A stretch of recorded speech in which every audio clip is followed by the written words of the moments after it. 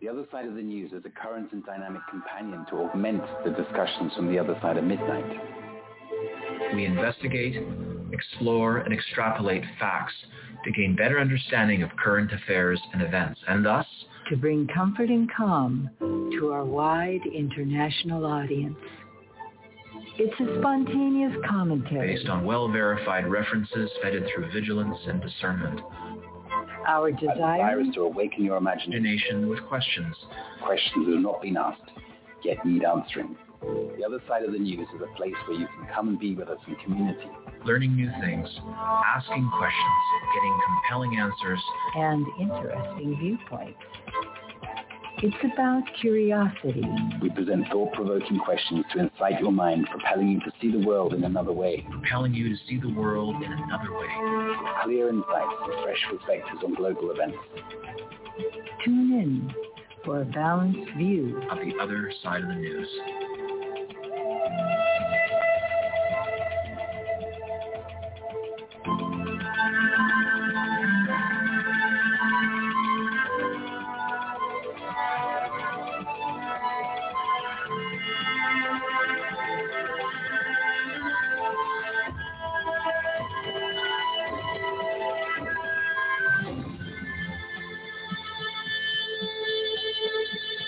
Welcome. My name is Timothy Saunders. I am one of your trio of co-hosts on this 73rd edition of The Other Side of the News.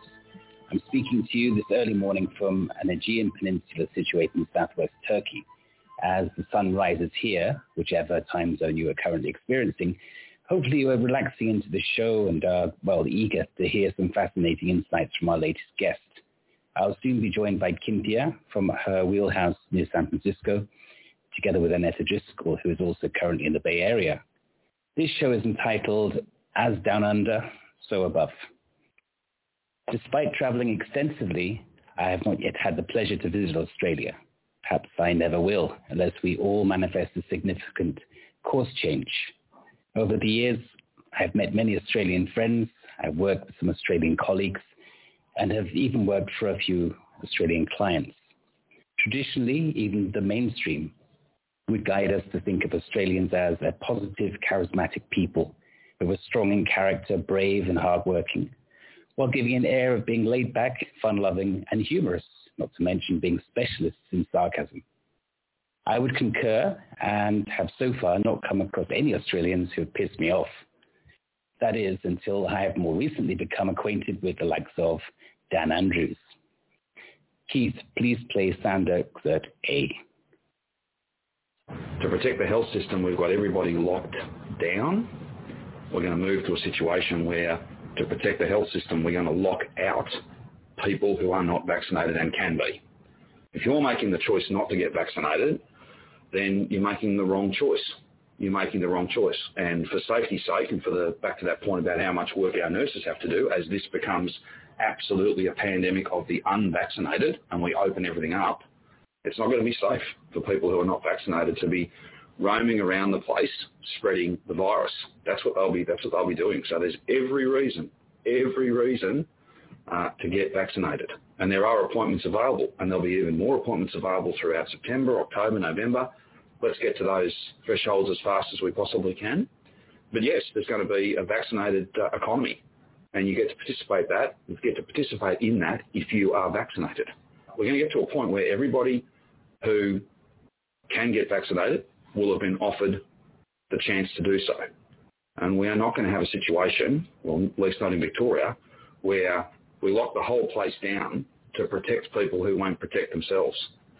Please go and get vaccinated. There's 11,000 AZ appointments available this week, 2,000 Pfizer appointments available this week. We'll have more to say with those additional stocks coming in from overseas, but I want to run that down to zero so there are no more AstraZeneca appointments, hopefully very soon, and we can order more and we can keep pushing that. That was the voice of Dan Andrews, 48th Premier Victoria. What a totally abhorrent individual, a weak-minded puppet leader and bad excuse of a man. As well as being a much-hated leader of the Labour Party, he is also now banning the use of the swastika. I wonder why. He has some equally appalling colleagues. Here are a few of the usual suspects. Bradley Ronald Hazard, New South Wales Minister for Health and Medical Research. Well, he was born for that position with a name like that. Then there is New South Wales Health Chief Kerry Chant, who today made a slip of the tongue in an interview by saying, "We will look what contact tracing looks like in the New World Order." Apart from the dreadful and repetitive lack of vocabulary, I'm sure Klaus Amos Schwab would be very proud. And, of course, Premier of New South Wales, Gladys Berejiklian. Well, there are all different ways to pronounce her name, and I will ask our guests to fill in the blanks here later. And, of course, they would be nothing without their mindless and increasingly aggressive minions that serve them. Among all the videos I've witnessed around the world since the start of this COVID-19 scamdemic, the scenes depicting the Australian police have been the most provocative and aggressive. From a high-altitude scan of our history books, the last ship carrying slaves to Australia arrived in 1833, when slavery in the British Empire was outlawed. And the last ship carrying convicts to be sent to Australia arrived in Fremantle in 1868, with 268 prisoners aboard. Those days are now, thankfully, a distant and bad memory. And some 125 years later, final constitutional ties between the United Kingdom and Australia ended with the passing of the Australia Act of 1986. Australia is now a constitutional monarchy with a Queen Elizabeth as sovereign. As constitutional monarch, the Queen, by convention, is not involved in the day-to-day business of the Australian government, but she continues to play important ceremonial and symbolic roles. I bet she does. The Queen's relationship to Australia is unique, as it is with all of the ex-Commonwealth states. For example, the Queen may prorogue Parliament. She can therefore prevent the so-called elected government from continuing to roll out their agenda by refusing royal assent. We'll ask our guest about that later. Is the minority keeping the Queen on ice until her platinum 70-year celebrations next year, or until the end of the phase of COVID pandemic experiment, which of course is set out to be approximately 2023. The banks seem to think this phase will pass by 2025, and then there is Agenda 2030. So what happens when Charles becomes king? Presumably someone, probably Camilla, will be amused. However, Charles seems to be a fully paid up member of the World Economic Forum. Following Brexit, the UK is now apparently free to set up trade agreements with whom they please, without seemingly any influence in the Union, except even this week. The EU was trying to influence the UK to specify Australia signing up to the Paris Climate Agreement as part of the UK-Australian trade deal. The puppet masters have been busy again. I'm happy to say the UK has so far not conformed.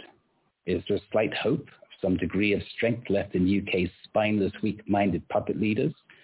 Or is this simply not currently advantageous for the UK, or more importantly, the minorities' agenda? So what is actually going on in Australia today? Why are Australians being treated like slaves and convicts under the minorities' bullshit umbrella of COVID-19 pandemic? What do they do to deserve this? Are they now paying for their previous air of freedom, for enjoying one too many beach Barbies while we're all experiencing brass monkeys in the Northern Hemisphere during Christmas holidays? Or are they finally paying for Paul Hogan's jokes? Or is it simply a question of a land grab? Australia is a huge landmass and is sparsely populated. Or perhaps a grab of their rich veins of minerals and ores, or perhaps even a strategic location on the planet. Has it already begun? I've heard various rumors that the Chinese are making moves to take control of some of the Australian states. We've also heard similar rumors of Chinese interference in another ex-Commonwealth state, Canada. Will Australia soon have to add an extra Chinese flag to their current collection of 3 flags? Well, we shall ask our guests very shortly. I very much look forward to hearing our guests' perspective regarding this essential awakening process, all with a view to illuminate the best path to lead us to a positive outcome. You may find us at www.theothersideofthenews.com. There you will see details of the show, quick links to our bios, as well as links to our show items, references, and selected research. As usual, there's a huge collection of information to read, watch, and listen to, most of which is been handpicked from independent sources. I urge you to study them and even download your own copies as soon as possible, as these censorship robots are working around the clock to rewrite our history. During the last week, we've been inundated with a deluge of remarkable events and headlines reported in the news. To discuss, validate, and present each topic in correct context could all too easily fill up an entire show by itself, as the other side of the news is not, per se, a typical news show. And in order to make the best use of our available airtime, I believe we should plot a direct course to greet the rest of our team and introduce our return guest, Max IGAN. Good evening, Cynthia. Good evening, Annetta. Are you ready to commemorate the 20th anniversary of one of the most significant false flags of the 21st century? Well, Timothy, you know I always have a lot to say, and this week's no exception. Lots going on. We've had all kinds of things. We've had the removal of presidents, such as in Guinea. We had the step down of the Prime Minister of Japan, and very interesting, these are all media blackouts. There are all kinds of things happening out there. So, get on your alternative news sources. One of the best are all the channels on, maybe not all of them, but many of them on Telegram. I have a channel, Patrick Henry, which my link is in my fast links and on my bio. And really find a place where you can get a lot of other news, because there's a lot going on that you probably don't know about. All right, so the big thing this week is Biden's mandatory vaccine policy, and it's really wretched. It takes private companies with 100 or more employees and makes them the police state, and makes them responsible for making sure all of their employees are mandatorily vaccinated, which of course we know is unconstitutional and everything else. But that's the agenda they're pushing, because the Constitution isn't something that they have any regard for. They're doing that. They are having the employers have to be fined $14,000 per violation. That would be per employee that does not conform to this practice. And it's also all government contractors. So that's a lot of people. So it's a big deal. It's really, really wrong. And they say, that it's not in violation of the Nuremberg codes, because it's not an experiment. I'm not sure whether they get that. Even the FDA thing is, the FDA approval that they have is for a drug that hasn't even gone into production. So it most certainly is not this. The drugs that they have, and their drugs are not vaccines. As we know, the clinical studies go on, stage of the clinical studies, I should say, goes on till the last day of December on 2022. So we're quite a ways from that. So yes, there's all kinds of problems. They're violating everything. When asked at a presser, Jen Psaki said that they had the rights, and someone brought up that, well, what happened to my body, my choice? At that point, they promptly picked up their little file folders and whisked their little asses out the door, lickety-split, as soon as possible. So that kind of gives you that answer. They don't give a fuck about you if you're not in the stage where it's campaigning and they want your vote. So we already knew that, but they're just making it really clear. So if you find yourself in this position, be sure that you allow yourself to be fired. And I am saying that from a place of talking to many experts in this and reading much. And it allows you to be placed in a position to be able to bring a suit against these people. There are many class action suits, etc. And it will put these businesses out of business and let it take its place. And I do think we're going to have a big shift before all that happens. But whatever you do, do not acquiesce and allow yourself to be jabbed. If you've held out this long, keep going. Okay, so that's my unsolicited advice. A little bit lighter note here. I have this little article, and this is serious. President Trump is going to be serving as a guest commentator for an upcoming Triller Fight Club. And it's based out of Hollywood, Florida, is where the event's taking place. And he's doing an interview with the Gateway Pundit ahead of time at 2:15, and that would be Central Time. And it should be really interesting, because there's no censorship. There's no, they can't shut it down. So this should be fascinating. What he has to say, I'm very curious. And this is happening on the 11th of September. This is obviously a symbolic thing, but what's even wilder is the names of the people that are fighting. One is Holyfield, and one is Beaufort. Now, it's, I mean, I can't make this up, right? It sounds like the good versus evil, and I think it is. We better hope that Holyfield wins, or Holyfield, if you break it down. But anyway, it's pretty interesting that these are the names. I don't think anything in politics at this point, or ever probably was, but for sure not now, is a coincidence. So this is something to pay attention to. I am sure there's going to be a lot of good information passed along, and without the censorship. So this is really interesting. And so for all those bad people out there doing bad things and passing mandates we don't want, I should remind you that in the America that 300 million new gun purchases have occurred in the last year since the George Floyd incident. This is pretty significant, and that we don't have any gun violence from the Patriots. Very interesting. I like to look back in time to catch a glimpse forward, and tonight is no exception. 60 years ago, this coming Monday, was a day that most don't remember, but we should, because it changed millions of people's lives. On August 13th, 1961, East Germany's government started building a wall to separate East Berlin from West. And moreover, tens of thousands of East German troops had been deployed overnight to suppress protests and erect a makeshift barricades to prevent people from leaving. In May, right around the same time that East Germany's leader quipped nobody has any intention of building a wall, and then it happened. So it was only from May to August. Ursula Bach was 18 years old and 6 months pregnant at the time when she heard the news. Ursula's fiancé, Fried, the father of their child, was still in East Berlin, and she knew that she would never see him again. Their son, Andreas, was 28 years old before the wall came down in 1989. Andreas grew up never knowing his father, and even though Fried lived technically only a few blocks away, he might as well have been on Pluto. There are countless other stories like this from the days of the Berlin Wall, families that were torn apart and separated for decades. It is difficult to ignore the whispers of history, or at least it should be. At the moment, Australia is a unique example, with some of the most severe COVID protocols on the planet. The entire state of New South Wales, population 7.4 million, was locked down a few weeks ago because of 4 people died of a relabeled flu that had gain-of-function upgrades courtesy of Anthony Fauci. In the neighboring state of Victoria, Emperor Hunchback Dan announced yet another lockdown on August 21st.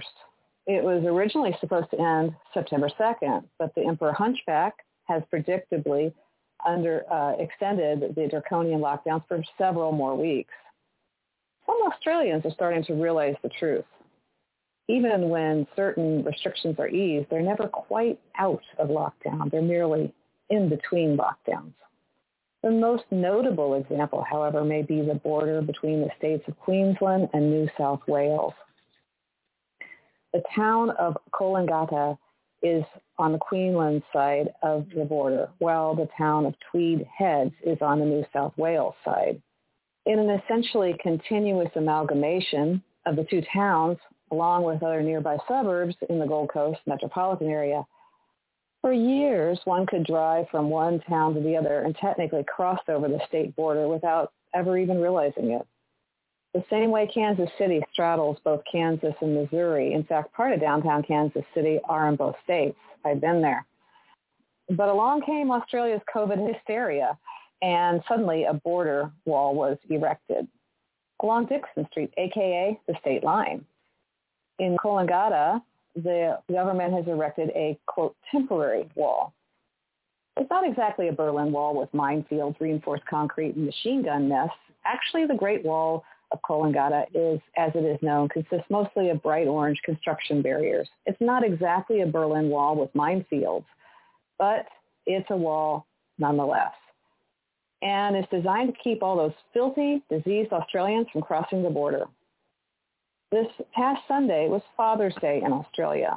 This would normally be a time when children take their dads out for brunch and express their love and appreciation. But just like Berlin in the 1960s, there are local families in Australia that are now separated by the Great Wall of Coolangatta. Defying lockdown orders, many Australians passed their breaking points on Sunday so they could meet with their family members who lived across the state line. Or they met at the wall, fathers on one side, their children on the other. It was heartbreaking to see the kids passing gifts along the wall to their dads and trying to steal a hug. Yet this is the depth to which Western civilization has been allowed to decline to in 2021. Highlighting the hypocrisy was Australia's Prime Minister Scott Morrison, who broke quarantine in the capital city so that he could fly home to Sydney to see his own kids for Father's Day. Regular Australians aren't allowed to do this. The Prime Minister received special permission from the federal health authorities because he's an essential worker, so the rules do not apply to him. That's another interesting historical parallel to East Germany, by the way. As regular people suffered, party bosses and the political elite enjoyed lavish lifestyles because the rules never apply to them. There are rules for thee and not for me. An example less than 2 weeks ago was Nancy Pelosi throwing a lavish party just north of where I live in the wine country for hundreds of people. On top of that, there were no masks except for those lowly waiters, those poor slobs that were required to suffocate themselves while serving all the unmasked elites. Pelosi even had time to take a recent photo op with her good friend and buddy George Soros, sans mask, of course. I could go on. We all remember them. Gruesome Newsom at the French Laundry when the rest of us couldn't even go to a grocery store in California. All of us mere plebes, we have long memories. It's important to note that Australia's COVID statistics are similar to the rest of the world's mortality rates, and they're much higher among those who are older or unhealthy, i.e. comorbidities. In other words, people that are at a high likelihood of dying with or without the so-called COVID. Seems eerily similar to the flu. Back to the facts. Today's data from Australia's Department of Health show that 91% of COVID deaths were over the age of 70. And the COVID mortality rate for people under 50, i.e. those that are in their prime learning or working years, is just 0.04%. Specifically, there have been 16 COVID deaths out of 47,897 confirmed cases from the acknowledged faulty and unreliable PCR hoax among the Australians under the age of 50. Tens of millions of people have lost their freedom so that those 16 deaths are used as a weapon of tyranny against the healthy majority of the population. The first time in known history do people believe that quarantining healthy individuals makes sense. By comparison, in the state of Victoria alone, there were over 700 suicides just last year and nearly 900 in New South Wales. As a final point, I'll mention that Ursula Bach's fiancé, Fried, had the opportunity to travel with her to West Berlin back in 1961, but he chose not to. He was a staunch communist. He believed the East German propaganda. He was a fanatic, and he chose to stay. But eventually, like all communist fanatics, Fried realized that the totalitarian dream was really just a total nightmare.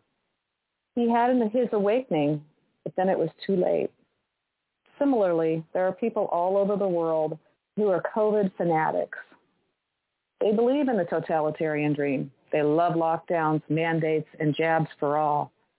As U.S. Senator Mitt Romney said, "Your liberty affects my health." That's a direct quote. It follows the same logic that you're mad at me because you got a sunburn from me not putting on my sunscreen. Eventually, they too will come around if they live to see the day. Eventually, they'll realize things have gone way too far. Almost everybody will. But just like East Germans, by then it will be too late, because once freedom is surrendered, it's almost impossible to reclaim. Well, Annetta, I'm really grateful for that background. To see these parallels play out is actually quite frightening and quite real. It just brings forward the severity of what we're facing here. I have to say that I am focusing on the power of the people and what is happening. I've been watching, and in my links you'll see a plethora of links of protests around the world. In Brazil, there were like up to 3 million people in one location in Brasilia. And additionally, another 2 million in Sao Paulo, another million in other state capitals. And their motto is, the world is waking up. And as a result, the globalists, the New World Agenda, they have planned for us all is dead on arrival. Standing together, we are invincible. And we're seeing amazing things. People in France who are protesting in the restaurants where they supposedly cannot go because if they're unvaccinated, they're sitting out in front of the restaurants having picnics on the sidewalk, on the street, picnicking in front of these restaurants. Melbourne, Australia had protests also in August. New York Times actually reported on the protests in London last month.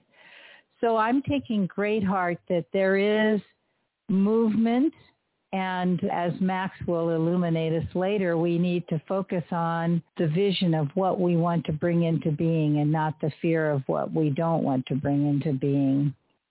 Well, following what you've just been saying, there is also another interesting point that came out, an announcement from the WHO, where they are issuing a little animation with sort of subtitles just for the heart of understanding. And in there, they're saying that, well, actually, COVID may never be beaten. And maybe it's difficult, but we should keep taking the injections and we should keep taking the boosters. But probably most people will not be badly affected because COVID is kind of like the flu. Maybe it's just one of those things we'll have to get used to. Now, my first reaction was, what utter bollocks this is.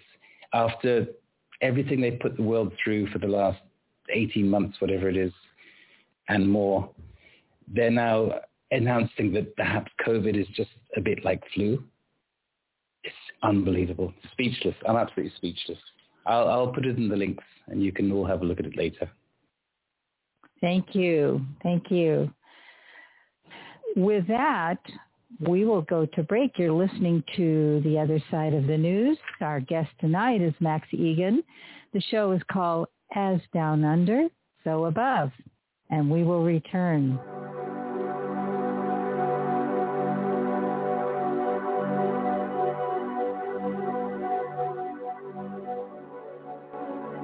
Well, I think you're looking with this great reset, you're looking at Mr. Globaloney's efforts to move everybody into a cashless society, which, you know, like it or not, that's a one-way mirror, folks.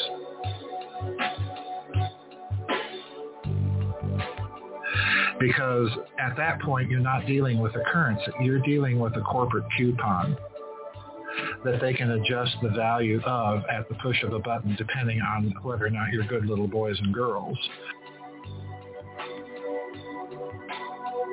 And if you're getting into a system where all of the infrastructure of financial clearing is in the hands of the bankers, that's not a system you want to go into.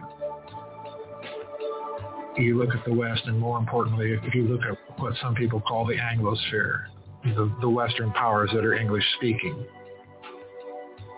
the United Kingdom, Canada, the United States, and so on, I do think it's the case there. They're using a health crisis really to drive a political agenda. And the health crisis itself is largely blown way, way out of proportion to what's actually the case. If you look at what Mr. Globaloney is up to, they are recreating slavery. And the thing that is unique about slavery is they now have the means of perfecting the capital, because now they can literally implant your body with the means to track you. It's not going to go away overnight, but there are already, I think, some hopeful signs of cracks beginning to appear in the edifice.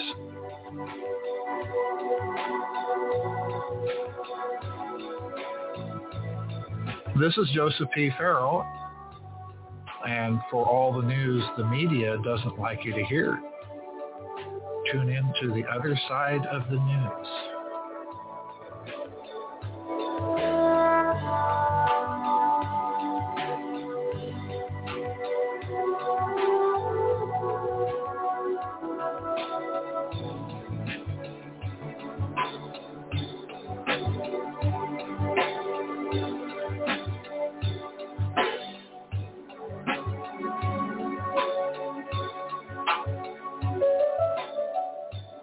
And welcome back to the other side of the news. Tonight we have a return amazing guest, Max IGAN. He's a very prolific commentator, freedom fighter, Australian activist who currently lives in South Wales, Australia.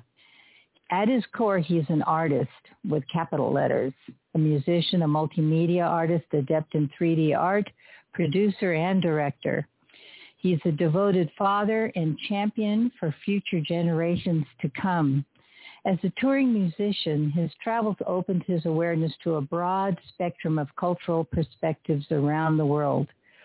Ultimately, his broad experience of humanity makes him uniquely capable of fresh insights and far-reaching implications.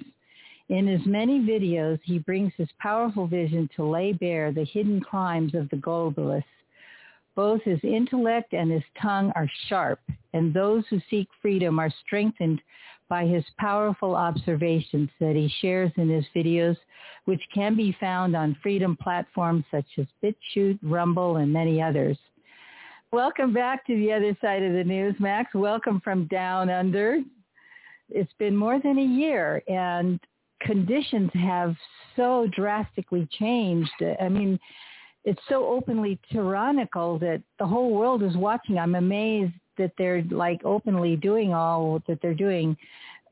You want to lay out for us how Australia has come to be in this situation and also how the people are coping with it. Well, it's nice to be back on, guys. Thanks for having me on. Thank you. It's crazy here. It's absolutely crazy. I mean, they're doing it because people wouldn't take the jab. We were basically the most under-jabbed country on earth. You know, they declared this pandemic, which is complete fraud, quantifiable fraud. And nobody would take the jab. Everyone said, oh, well, you know, she'll be right, mate. That's the Australian attitude, you know. It'll all go well. This is all blow over, you know. And now they're kind of realizing that it isn't. But because people would not take the jab, they're basically holding them to ransom, holding them hostage in their homes, basically saying that the only way to establish freedom again is to take the jab.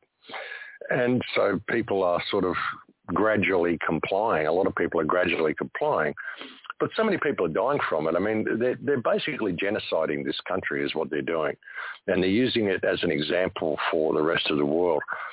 And the Australian people, I mean, they're pretty kind of laid back. I mean, I call the place Apathralia, because they're a pretty apathetic bunch. Uh-huh.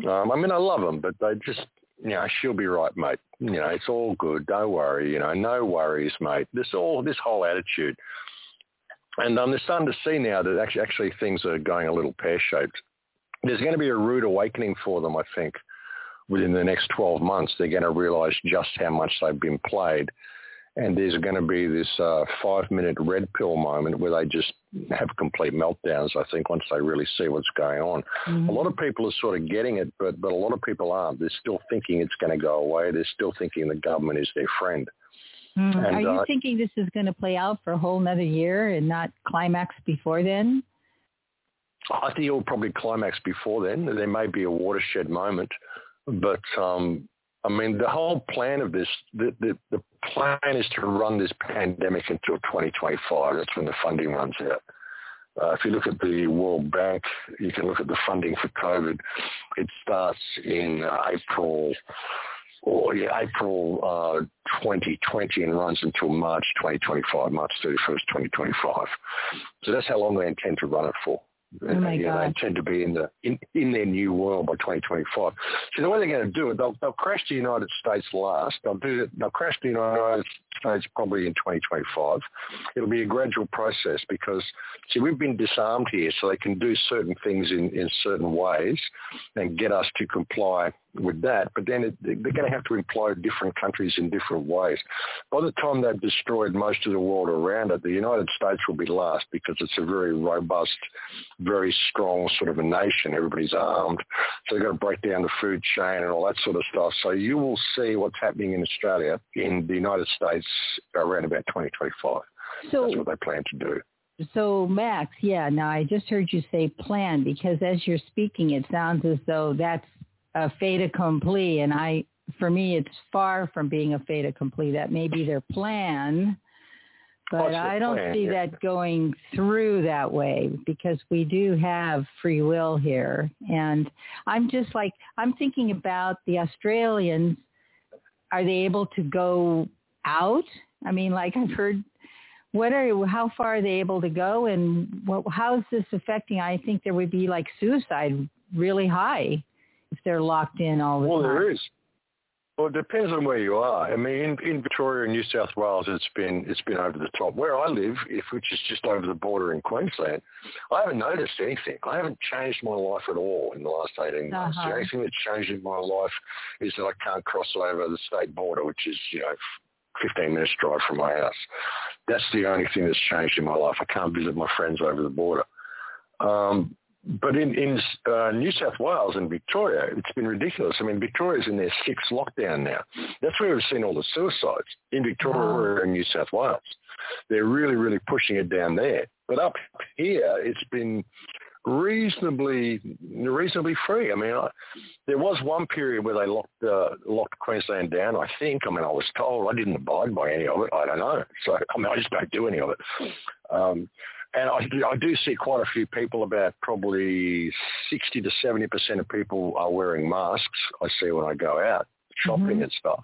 So I haven't really seen anything here in Queensland, but that is not to say that it isn't coming to Queensland. I mean, they've got the borders closed, and they're trying to claim that they've protected us from getting COVID bad outbreaks here because they've kept the borders closed and all this sort of stuff, which is all complete rubbish. But it's New South Wales and Victoria that they're really, really pushing, because I mean, Sydney and Melbourne are the 2 major cities in this country, and so that's why they're really, really pushing it there, just pushing people to comply, pushing people to get the jab, and like I said, holding them to ransom, basically, holding the whole country hostage and saying that the only way to get freedom back is to get the jab. And we have very, very low death counts from COVID, alleged COVID, which of course doesn't even exist. It's just the flu, as we know. So, it's a huge scam, and a lot of people are seeing it. A lot of people are starting to figure out that something's terribly wrong here. But we're so sparse. We're so divided in Australia. We've got big backyards, and nobody really talks to each other, We've got a country here twice the size of Europe that's got 26 million people in it, Wow. So everybody's pretty spread out. Well, when the Australians see the way that the police are treating their fellow Australians, I mean, aren't they shocked? Aren't they worried that it's going to come to where they are? And why aren't the police standing up for the people? They have families. I don't get it. The police are just low IQ thugs. It's disgraceful, really. A lot of the good cops have left the force. They've been sort of weeded out. And they're just brutal. The police. I mean, Australia it's a crazy country, really. There's so much corruption in the government. There's so much major pedophilia in the government. We have child porn being filmed in TV studios. We have police that are running the child trafficking right throughout the country. I mean, it's so corrupt. It's so incredibly corrupt, this system. And you might get good people that get into the force, but they soon get weeded out. I mean, it's the cops that run the entire drug trade, the entire child trafficking trade, everything in this country. So, it's the rule of thugs, really, that we've got here. And they're showing that now. And the reason the police are being so brutal is to force the people into compliance. They don't want you going out and breaking any of these lockdown rules and breaking any of the laws, because they're just going to come and beat the living hell out of you if you do that. That's what they're trying to convey to the people. If you do what you're told, or you're going to get in a lot of trouble. You're going to get a lot of hurt. And they enjoy it. So that's the problem. I mean, and I've even spoken to them. I went to the council chambers the other day, and I said to them, listen, the only thing that has ever allowed the introduction of tyranny is the failure of order followers to disobey legal commands. And all you guys have got families, and you're creating this future that you're going to have to move into. Right. You know, we need to express lots of confidence in this government, and we need to take them all out. They all need to be arrested for misconduct in public office, and we need to hold election and elect a new government. That's the only way out of this mess. It's either that or open civil war, and we simply don't have the weapons for it. So, you know, that's the situation that we're in. And I've spoken to cops, and a lot of them break ranks. I mean, a lot of them, I get emails from people who've quit the force because they're seeing what's going on and they don't want to be involved in this. They don't want to be pepper spraying 12-year-olds the way cops are doing and beating up women the way they're doing, handcuffing people for not wearing a mask, for God's sake. It's ridiculous. So, but it's all part of the same plan, just to force people into compliance, put the fear into them so that they'll do what they're told. If it's not the fear of COVID, then it's the fear of the repercussions and fear of the police, you know. Well, that's a really sad thing. Here in the States, we have a thing called the thin red line, where the police are banding together, sheriffs are banding together to protest all this. And I'm saddened to hear that that's not happening in Australia, that the people are at the mercy of these thugs. Well, I mean, there's some cops that are protesting it. Some of them are. Some of them are standing up. Some of them are saying we don't want to take the jab. They're taking legal action against the government, but they just get squeezed out is generally what happens. It's just a way for them to identify themselves, and the politicians don't care. They just do whatever they want. I mean, look at what Danny Andrews is doing. Look at what Gladys Berejiklian is doing. I mean, these people just do whatever they want because they know they can, you know. Mm-hmm. And would you say that they were illegally elected? I mean, you know, fraudulently elected? I mean, because people wouldn't really choose these people, would they? Well, you've got the two-party system, so you get who's selected for you to vote for, same as what you guys get, you know. We may have elections, but we don't get to select who we elect, you know. And that's just the way it is. So you got even if you vote for some of the outlying parties like Greens or One Nation or whatever, they end up putting their preferences behind the two major parties. So you end up voting for one of the two major parties, however you vote. I just don't vote because I don't support organised crime. But the thing is, I mean, with the Australian government, they incorporated in 1973, so the entire government is invalid, has been invalid since 1973.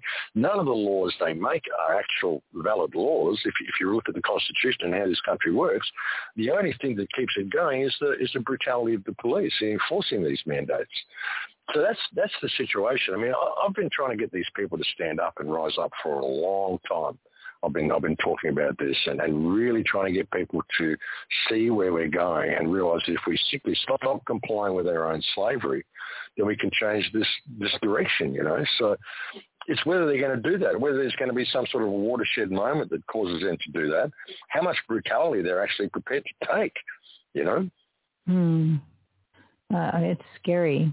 It's really scary. I was watching this pilot from Qantas Airlines, and I tell you, it just broke my heart. Here was a man who was so deeply dedicated, and he was explaining all the things that he has to pay attention to keep people safe as he's been a pilot all these years, and all the things, health checks he has to conform to.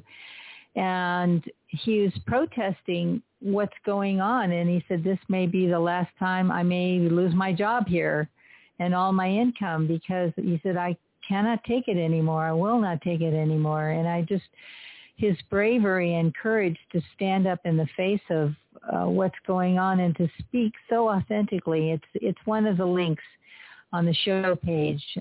Very moving, very moving.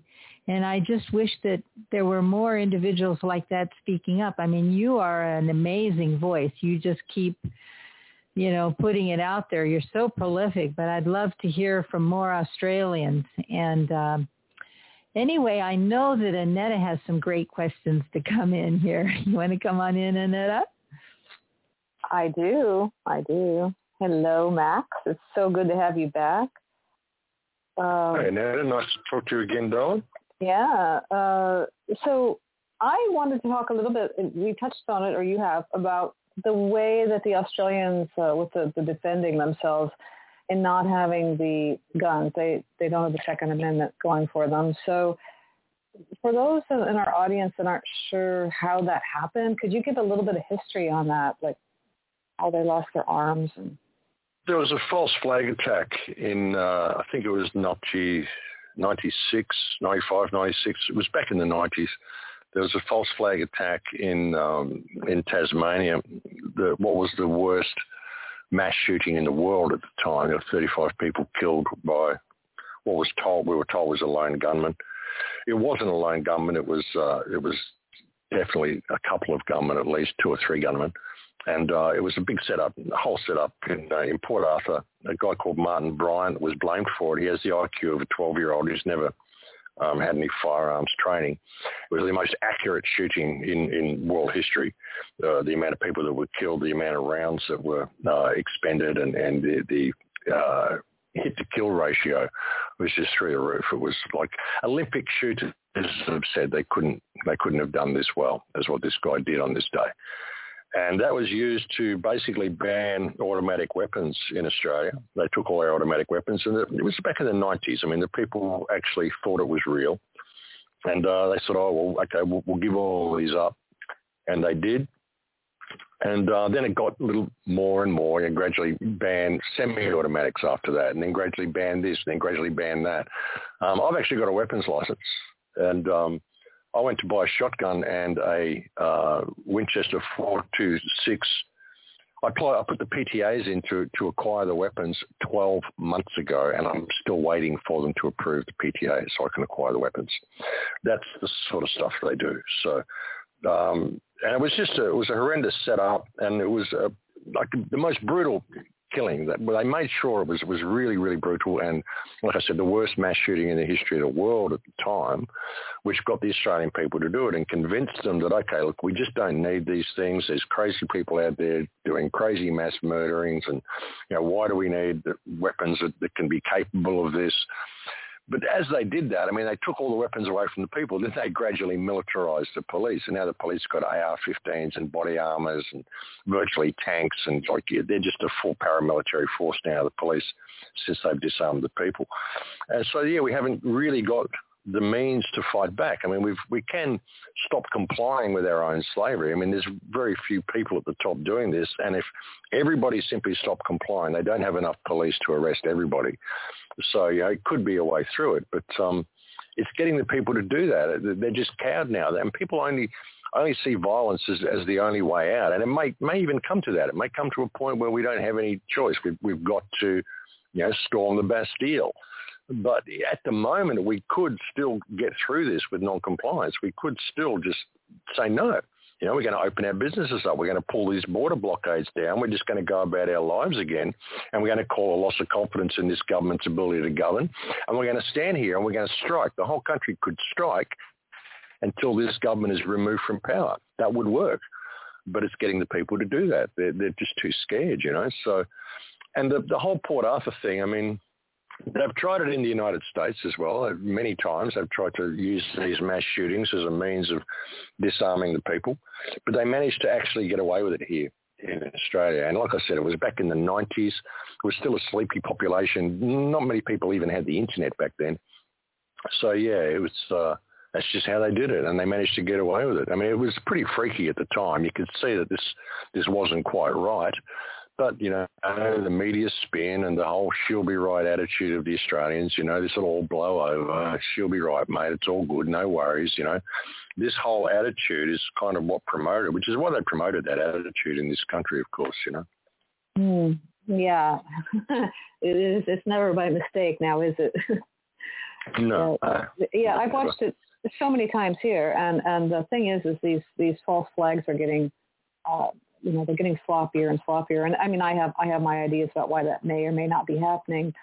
One thing that's going on here, and I don't know how people in Australia are doing with this, there are more and more people that are aware that they are false flags. In other words, they're doing things like, I have plenty of them on my channel of pictures of the same crisis actors in various shootings. Same people, they get killed and they come back to life and they're the next false flag and the next. And I mean, people are starting to catch on. And the one thing about the Americans, and I'm one of them, that totally believes that the only way to stop a tyrannical government is to be able to stop them, which in great part is, can I blow a hole in you?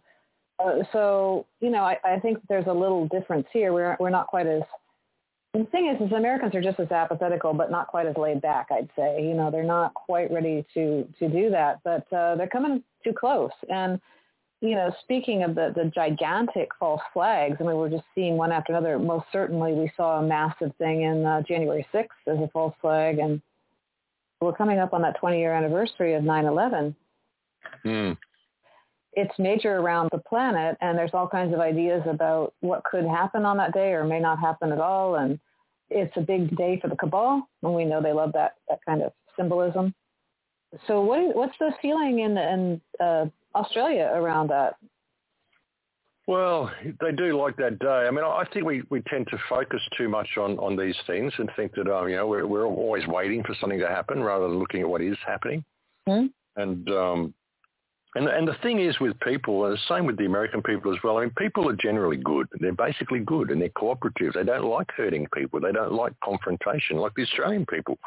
We don't like confrontation. We don't like war. We don't like to go and get into a fight and beat someone up. We don't want to hurt people. So we'll get pushed and we'll get pushed and we'll get pushed until it's just that bit too far. And that's what they're doing. That's why they've got to do it gradually and slowly and put the lockdowns on and release the lockdowns, then put them back and then release them, but not quite as many privileges, you know. And it's the same with the American people. I mean, you might have all these guns and things, but no one wants to go out and start shooting people. No one wants to do that. So you'll allow yourselves to be pushed, and people will allow themselves to be pushed until their backs are to the wall and they have to do something. But even when they do that, you know, you mean I've got to pick up this gun and shoot you? I don't want to do that, you know. That's the basic nature of people, you know. People are basically good. That's why they've been able to get away with all this shit that they're doing, because people are basically good. They don't want to have this confrontation. They don't want to have to pick up arms and go and kill somebody, you know. But it's kind of getting to that situation. I mean, it's getting to that situation here in Australia. If the people of Australia don't rise up and take these criminals out of power, then this country is going to be lost. And it's almost getting past the time for peaceful solutions. I mean, we still can do it, but it's almost getting past that time. The question is, you know, what's it going to take for the police and military to break ranks and join with the people and realise that there's probably only like 1,000 people here in Australia that are running this scam, just in key positions. If you can get these people out of those key positions and call them out for what they are, we could literally turn this whole thing around and set an incredible example for the rest of the world on how to achieve freedom. It's just if the people are willing to do that, if they can get motivated to do that, and if they've got the courage to stand up and do that. And again, it's going to depend on whether a lot of the police and military are prepared to break ranks. Unfortunately, a lot of them are being weeded out, though. So, you know, the military, I mean, the police now, it's just like a gang of thugs in this country. You've got these big tattooed guys with beards and whatever, you know. They look like a bikie gang, you know. I mean, you'd have better respect for people from bikers probably than what you do from the police in this country. I would. Well, how do you see the military as far as where they are in this? I mean, which side are they on? How loyal? What's that? Well, at the moment, they're enforcing COVID vaccines and they're helping the police out on these border blockades and things. So, I mean, as far as I'm concerned, this is treason for them to be doing any of this. Is treason.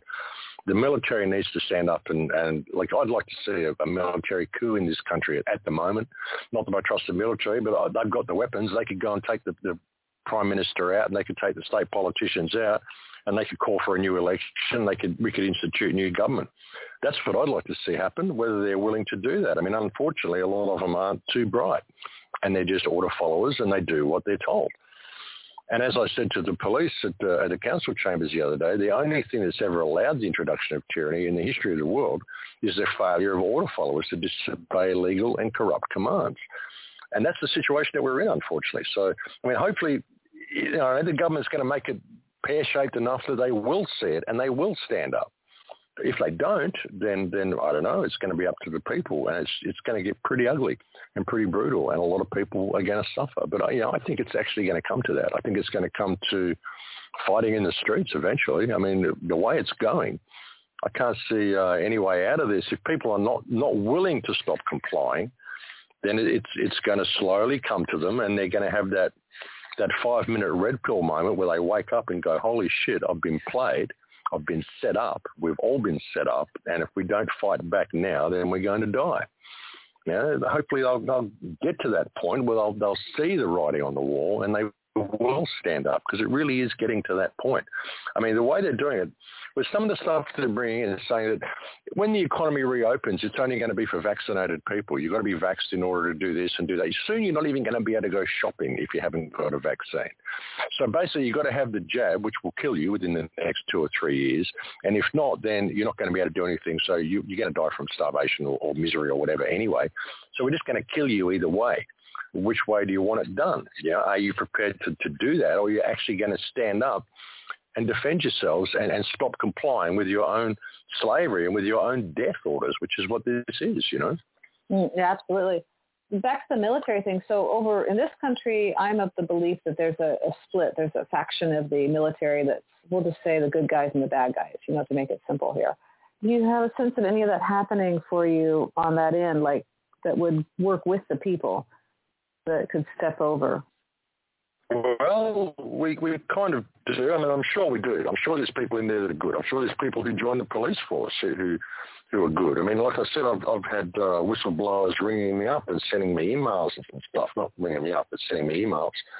And so there are good people in there, but whether they have the courage to actually turn on their commanding officers and say, hey, you're giving me an illegal command and I'm going to arrest you. Whether they have the courage to do that's a big thing for a military guy to do that. You're facing a court-martial, you're facing charges of treason and all sorts of stuff. So it's whether they have the courage to do that. They hung someone out to dry. So, the Afghanistan, he spoke out against his superiors and they hung him out to dry. So, it's a problem. Yeah, so that's the problem, Steve. Yeah. That's the problem. The media spins it. They might be doing the right thing, but it's what the media is going to say. What's the headline going to be? Because people only read the headline. They don't read anything else, So, yeah. Okay, well, believe it or not, we are at the top of the hour already. And so we're going to take a break. Tonight's show is As Down Under, So Above. And our guest this evening is Max IGAN. And we will return right after our break.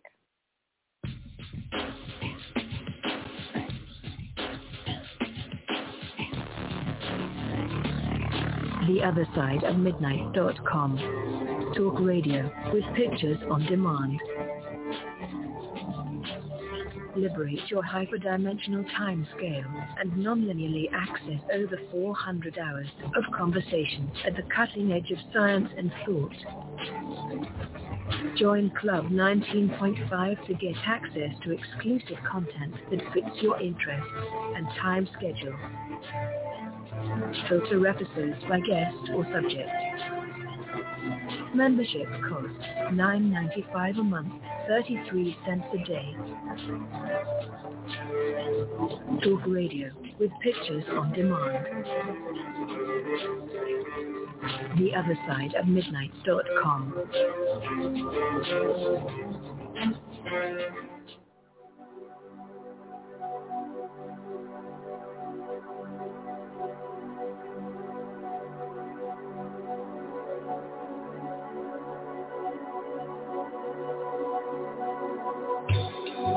One of the ways that this organized crime system has been able to monopolize the media and has been able to control the government and control perception on a wide scale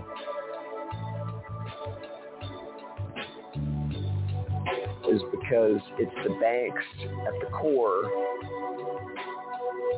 and they've been given the privilege of creating money out of thin air using a technique called fractional reserve banking, where the central banks backstop the money center banks to create money out of thin air. So when you go to get a loan, whether it's a mortgage or a car loan, that's not depositor money they're loaning you. They just credit your account with some dollar credits, and you're off to the races.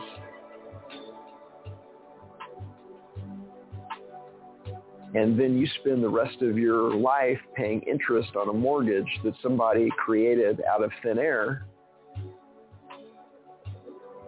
And that's the reason why the bank is the largest building in every city on the planet, because they're making outrageous profits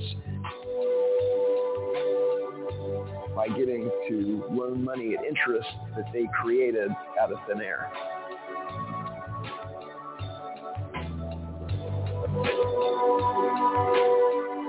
This is Etienne de la Boétie Squared, the author of Government, the Biggest Scam in History, Exposed.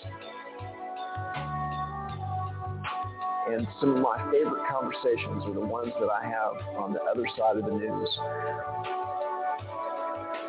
with Timothy, Annetta, and Cynthia. Thank you for doing what you do and providing the service that you provide.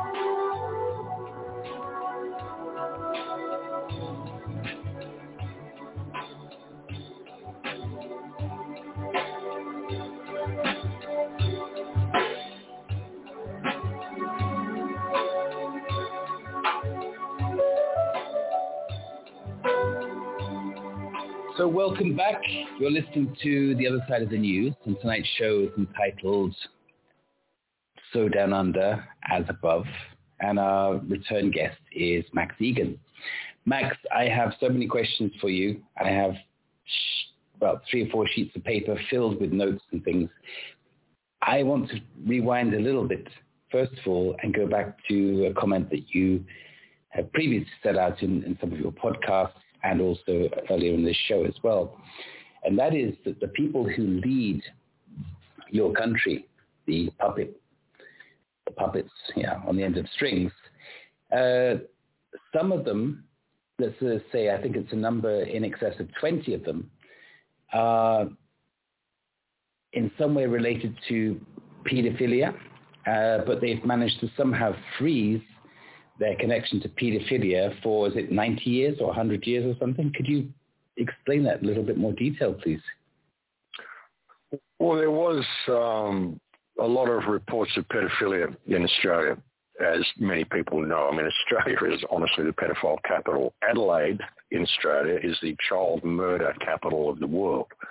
That's the town that I grew up in. There's actually a tunnel system beneath Adelaide where they traffic children from houses and stuff around suburbs. But there was investigations into pedophilia in Australia, and there were 28 people named as being connected to pedophiles or being involved in pedophilia in Australia. 28 very prominent names, many of them involved in the Australian Federal Parliament. When it came to the point of declaring this to be a reality, the judge presiding over the case said that these names must be suppressed, and they were put under 90-year suppression orders. And the excuse that he gave for doing this was if people saw this list of names, it would undermine people's faith in the judiciary.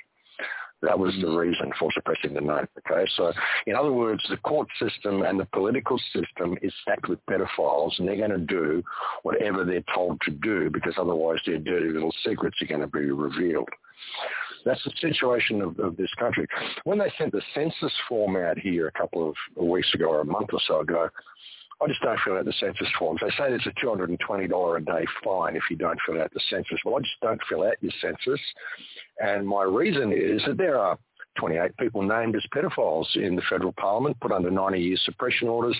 There are children living in this house. If you can give me a guarantee that this census isn't part of these pedophiles scoping for children, and if you can tell me what law exists which compels me to abide by the dictates of pedophiles, then I'll fill out your census form. If not, if you can't give me those guarantees and that information, then I'm not going to pay your census, and I'm happy to go to court and challenge the census, because that will be my defense. And they walk away. They run a mile when I say that. That's a golden answer. I love it. Yeah. That's the situation in this country. That's the situation in this country. I mean, we've got people, they say, well, undermine your faith in the judiciary? Really? Well, I think you just undermined my faith in the judiciary with that statement. That is exactly what I was going to say as well. The judge's statement in itself undermines the perception of the judiciary. I mean, it's ridiculous, absolutely ridiculous. It's ridiculous. It's ridiculous. And like I said, how can you guarantee me that this census form isn't pedophile scoping for children? You know? Now, it's also very interesting. You mentioned that the census form comes this year. I think Kintia and Anessa, you were busy filling out your form last year, and also in the UK they had the census form as well last year as well. And now, isn't it interesting how suddenly everybody is having the stock taken? How many cattle do we have in this country? How many cattle do we have in that country? This is what I said at the beginning of all this. I said, you're living in a people farm, folks. I've been telling people for years, you're living in a people farm, and they're just closing all their pens and they're doing a stock take. And then a couple of months later, out comes the census form. I thought, there you go, brilliant. That's exactly what I said. So, yeah, it's what they're doing. We're living in a people farm. All the governments work together, and this is what it's all about. It's harvest time. They told you that when they did the Olympic ceremony in 2012 in London. That London Olympic ceremony, which was a coronavirus ritual and a cannibalistic harvest ritual. That's what it was. No, you're absolutely spot on there. And you know what? Actually, Kintia, you were the one who brought my attention to that, because I didn't see it at all. I didn't even notice what was happening. I'm not a big Olympic fan. But I remember you pulled me up on this, and you said that this is what was happening, that the 2012 London Olympic opening was like some special event, had sort of subliminal messages. You do that with all their Olympic events, all these main sporting events, and like just these big pop rituals and things they do, like Madonna and whatever, like they have rituals in there that you don't see until after the fact. Yeah, when you look at what they did in the 2012 Olympics, it was bizarre. You're looking at this going, what on earth is this opening ceremony is all about? None of it makes any sense until you apply it to 2020, 8 years later, which is the circle of completion, the 8-year cycle, infinity, the completion cycle. I said in 2012, when people said 2012 was a non-event, I said, no, 2012 was a shift in consciousness, and you will see the outcome of that in 2020, when we'll all get 2020 vision. We'll all see things clearly in 2020, which is the cycle of completion from 2012, the 8-year cycle, symbol of infinity. And I said back then that we're going to have a major year in 2020. And look what happened. But that's what they do with these rituals. You don't see it at the time. You think, what is this about? But now you look back at it. You got all the hospital beds, you got the dancing nurses, all the TikTok dances, you got the virus being spread out, you got the children being separated from their parents. It's all there in the London Olympic opening ceremony. It is. So what should we take stock of in the latest 2021? Okay, it's slightly delayed, but the Japanese Olympics. Do you remember the opening? I didn't even watch it. Did you? I haven't seen it yet. I haven't managed to see the opening of the Japanese Olympics yet. I didn't even realize the Olympics was on until it was half over. It was just a real non-event this year. Oh, so, I didn't see any of it, which was great. I didn't actually see any of it. It wasn't all over the news, and it was great. I didn't even know it was on. So, but I will go back and check the opening ceremony. I'm sure there's a video of it somewhere. I'm sure there's stuff in there for sure. Absolutely. No, I think it was used as a big lesson for the Japanese to show the world how well they were social distancing and wearing masks and inoculating themselves with God knows what everywhere, left, right, and center. James Corbett is somebody I listen to quite frequently and have a lot of time for his work as well. And he was just commenting, so this is just absolutely a non-event. They're going through the motions, but it's a non-event. But still, we should look at the seeds and see what trees come out of them maybe 4 or 8 years later. Yeah. So going back to your wonderful leaders, your puppet leaders, I'm not saying that you have especially extra special leaders in your country because in all our different countries, I mean, in my opinion, they're all puppet leaders, all sort of hanging on the end of strings. Where do we see this going? Because, on a weekly basis, I sort of see that, the troughs and the peaks of this sort of, sine wave that goes up and down, but tends to be increasing in intensity over time. This week, I'm seeing a little bit of a trough. I'm seeing that the WHO is saying that, well, hey, COVID, maybe we're never going to defeat it, and it could be just like another flu. Well, duh. That's a possibility, isn't it? Really, WHO people. Considering you changed the rules and then managed to, inaugurate a whole pandemic across the whole planet based on these new rules without, real cases, but just having, fake cases from PCRs. In this part of the hemisphere, we have been told that the PCR test, which is not a test in my opinion, will be phased out and a different test will be phased in by the end of the year. Do you have anything similar going on in your southern hemisphere? Thanks. Look, they're still saying the PCRs are incredibly accurate. They detect with an amazing degree of accuracy. And just complete and utter rubbish, and they just say whatever they want and the media just spins it. That's the thing. We don't have any media to tell anybody anything. If people get their news from the television, then they have no clue what's going on in the world. So, but I mean, the fact that they're replacing the PCR with a more accurate test now, doesn't that speak volumes to people? What you mean they locked down the entire world with an inaccurate test? Max, they don't need COVID anymore. I don't think they're saying it's a more accurate test. I think they're just replacing it with a different test, another test that they have control of. I think that's what's more like it's going to happen. Yeah, whatever. But there is talk that it's there's a couple. I think the WHO said that they don't think it's a reliable test. It's not really a suitable test. Well, yeah, that should be a bit of a sign for people. If it's not a suitable test, they've locked the entire world down with it. But see, they don't need COVID anymore. They can say COVID's just, we're going to have to live with it, because they've got this whole concept into people's minds now that viruses are real, that pandemics are real. I mean, they've spent years doing this, films like Contagion and, we saw the SARS virus and Ebola and AIDS and all this shit that they've tried. I mean, none of it's worked. And just to get that concept into people's minds that, Pasteur was a genius and all this sort of rubbish.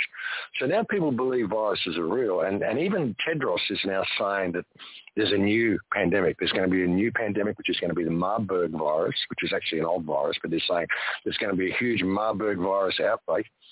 And they're actually developing a vaccine for it now. So we're going to have to be prepared for this one, and we're going to have to use the same techniques that worked for COVID we'll have to use for the Marburg virus. In other words, more lockdowns and more boycotts and more, just the same thing. But of course, you're going to have your injection for COVID every 6 months now for the rest of your life.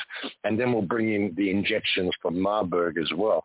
So basically, they're just going to poison you. They're going to poison everybody with these injections you're giving into people. Everybody who has this COVID injection will probably be dead within the next 3 to 5 years. If you don't have the COVID injection, well, you're going to be locked out of society, so you won't be able to buy any food. You'll starve to death. You won't have anywhere to live or anything. So either way, we're going to kill you unless you rise up. We can do it slowly or we'll do it quickly, whichever way we want to do it, depending on your reaction to what we're doing. So now they've got this mindset into people. That's what they want to do. So hopefully people will see it. I mean, you've got to be able to see how this is all being played and see that actually we don't actually have to do any of this. We could just be people again. We could just tell these governments to go away and realize that they're all in abusive office. They're carrying out a massive fraud and just get new government and lead us back to a point that we actually don't need government. That would be good. Whether the human race is going to rise to the occasion. Whether the human race is going to rise to the occasion. And it's an interesting thing as well. I mean, I don't like any government, and I don't think government is the need or is required. I think we'd be far better off without government. But by the same token, over the last 100 years, they've dumbed people down and de-educated people to the point that they have no life skills anymore, no real life skills. I mean, the majority of the population simply can't look after themselves. So if you just dissolve government now and went straight back to a situation of self-governance, millions and millions of people would die because they simply could not handle not having someone to tell them what to do. So it's got to be a process. It's been a gradual process that has led us to this point of complete control that we're heading into now. So it's a process to reverse that, and it's going to take at least one generation to educate people back to the point of self-responsibility where they're able to look after themselves. No, I totally agree there. I mean, because we're actually on the knife edge at the moment. We can fall either way, the knife edge, and one side can say, well, if we don't actually sort of adhere to the new circumstances, the new regulations, the new rules, and so on, then we're not going to make it into the fourth industrial revolution, blah blah blah. But on the other hand, if they keep pushing like this, and I say they, what I mean is the minority, then the point is that they're actually just knocking on the door, keep knocking on the door. At a certain point, they're going to open the door and they're going to have a big surprise, because I'm not going to go that way. And I think some vast majority of people are not going to go that way. At the moment, they have the fear factor. If you don't do this, you pay a fine. If you don't do that, then you don't get this. It's like the material dimension, which a lot of people unfortunately still work in or live in. But on the other hand, when things become in their face on a different side of the dimension, which is much more of, I'm going to take this away from you, I'm going to take this right away from you, then that is a different point in who cares about material things when somebody's life is on the line. So at that point... Well, yeah, it comes to a point where you've got to stand up and you've got to push back and you've got to fight. You've got to say enough is enough. I mean, even if you're running from a pack of wolves that are chasing you through a ravine, you're running from these wolves, you don't want to turn, you don't want to get in the way, you don't want to deal with this, but you're going to get to a point where you get to the end of the ravine and your back's against the wall. And when you get to that point, you're going to turn around, you're going to pick up a stick or a rock, and you're going to fight for your life. You're not going to just sit there and let them eat you. And it's getting to that point. You can only put a kettle on the stove and boil it for so long until the steam runs out and the pot boils dry. And we're heading for that point. The pot is just about boiled dry in this country.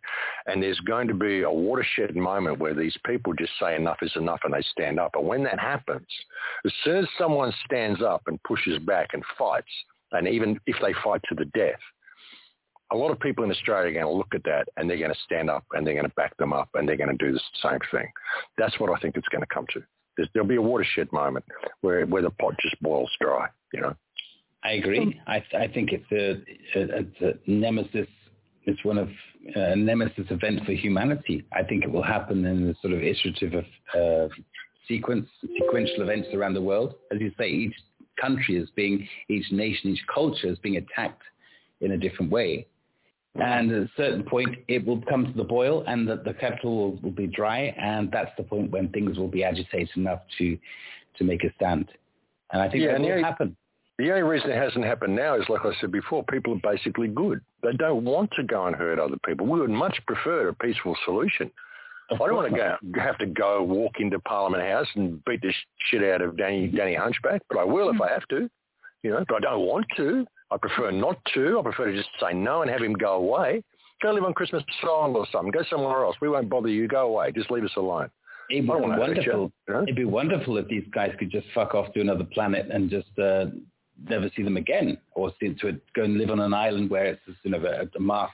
I've always said, mate, get all the politicians on Earth, give them all a ball peen hammer, put them all on Christmas Island and let them have their war. We could film it, be a reality TV show, it'd be awesome.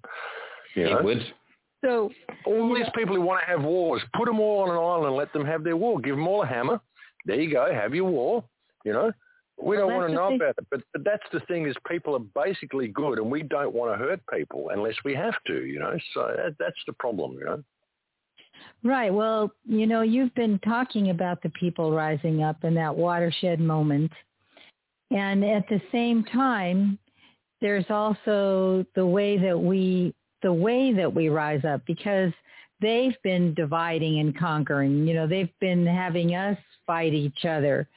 So now that we're in that place, are we going to accept reality the way they are forecasting it, the ceremonies they're putting out there, or there's another way of creation? And you touched on this in one of your videos. It's in your links.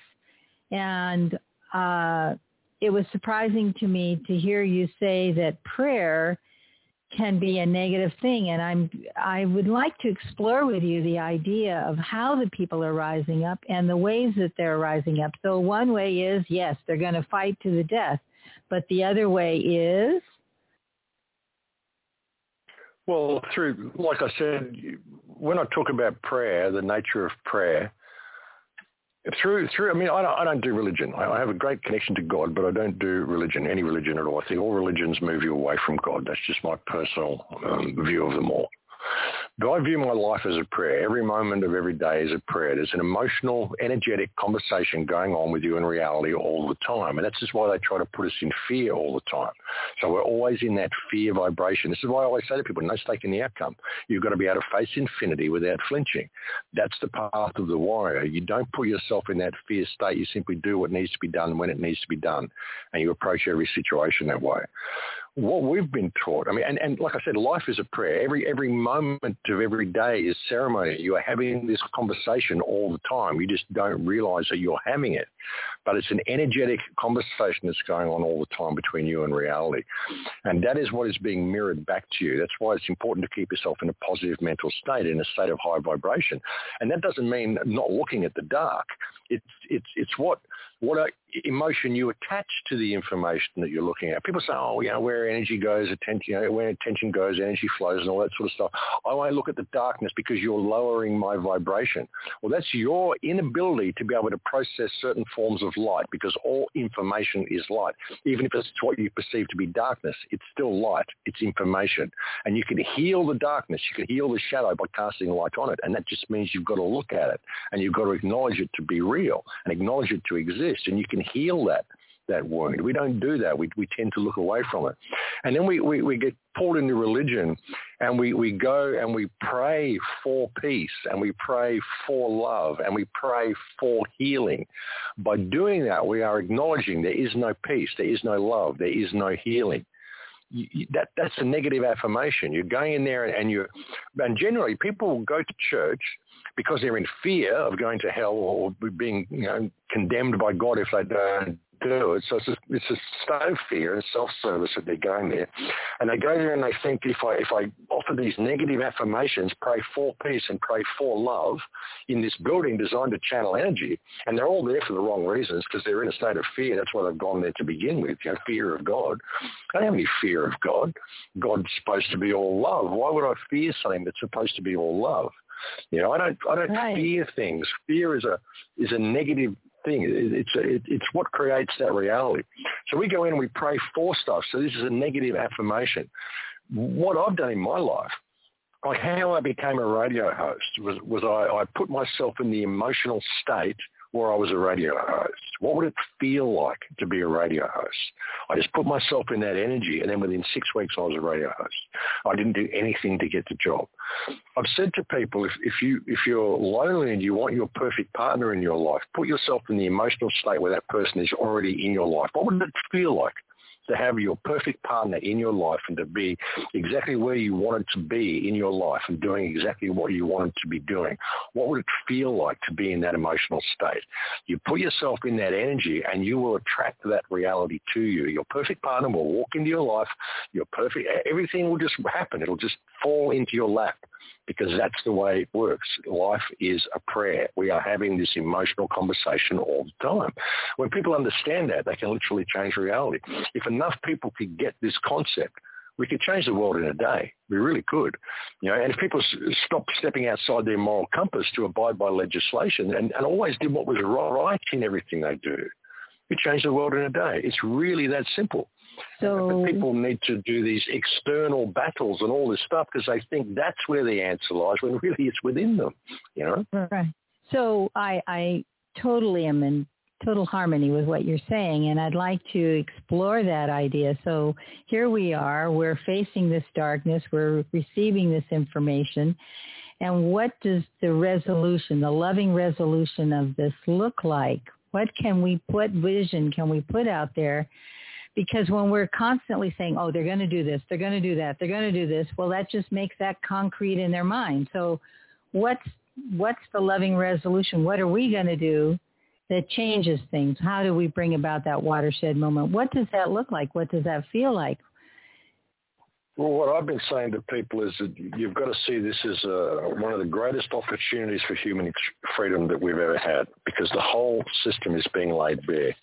I mean, even you said earlier how we're all divided and fighting with each other all the time. Well, thank you, government, for uniting all of the blacks and the whites and the gays and the straights and the Jews and the Christians and the Muslims and everybody to the fact that we're all under threat from this incredible criminal mafia that's doing it.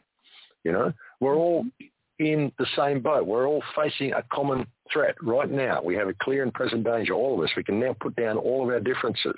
This is the hugest opportunity for human freedom we've ever had, because now the entire workings of the mechanism have been laid bare. So I can see a golden age through this, you know, but you've got to be prepared to go through that trial by fire to get there. You've got to be prepared to walk across the fire pit. It's not going to burn your feet. It only burns your feet because you think it's going to burn your feet. How can someone run across a fire pit completely unscathed and not know, you know, not burn anything, you know? It's the way the mind works. So I see this as a huge opportunity. It had to come to this. It had to get to a point where people's backs were put to the wall, and no one's going to be able to heal the situation that we're in or heal this evil that's in the world unless they become aware that it's there. They just have to be prepared to look at it. People haven't wanted to look at it for years and years, and so it's grown and grown and grown. Well, now they have to look at it. It's right there in your face. You cannot not see it. It's right there. You know, if you choose to not see it, well, your soul will go down that path. And if that's the way your soul goes, well, so be it. I can't help you. It's your decision to do that. This is what I've done with the shows over the years. I mean, I've tried to encourage people to ask questions and to realize that there's a doorway there you can walk through, but it is your choice to walk through that doorway. Mm-hmm. If you don't, and you succumb and you get lost into the mainframe or whatever because you're trapped in fear, well, so be it. Think of that as a form of soul purification. I have no stake in the outcome. I have no attachment to those souls who choose to do that, because I can't help them. I can only help me. I can only offer a perspective. You know, I can't save you for you. Only you can do that. You know, it's the same with everybody. So you can't have too much attachment to this. You've got to realize this is a personal soul choice for every single individual on this earth.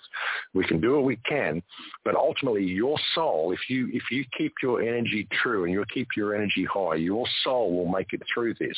And we only need one soul to make it through to be able to bring all of the souls with us. Mm-hmm. You know, we place too much emphasis on the physicality and this hologram that we live in as if it's all real.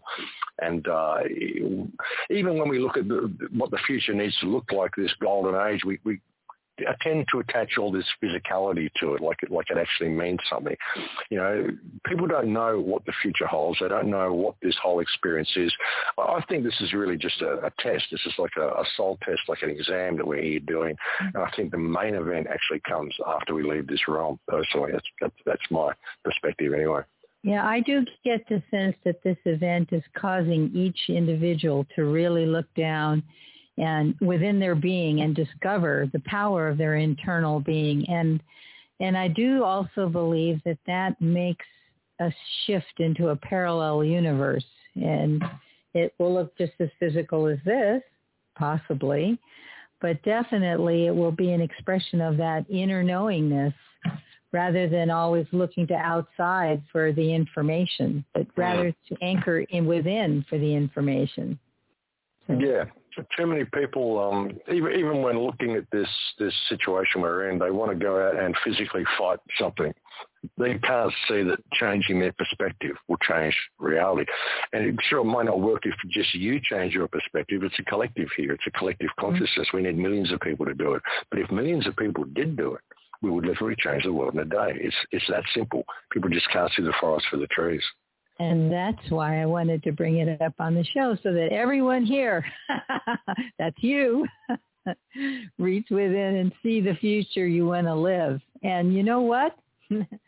We are ready for break time at the bottom of the hour. You're listening to The Other Side of the News. The show is called As Down Under, So Above, and our guest is Max IGAN, and we shall return. They are so few. They're in the thousands. We are billions. We are billions of people. So they need technology, very advanced technology, to be able to control us, and that is where AI, 5G comes in. And then through the vaccine, also get rid of 2/3 of us. So it's like a very, very, very dark agenda they want to play out. But I tell you, the way I see the future, oh my God, fantastic. Or like my mom said, fan-bloody-tastic.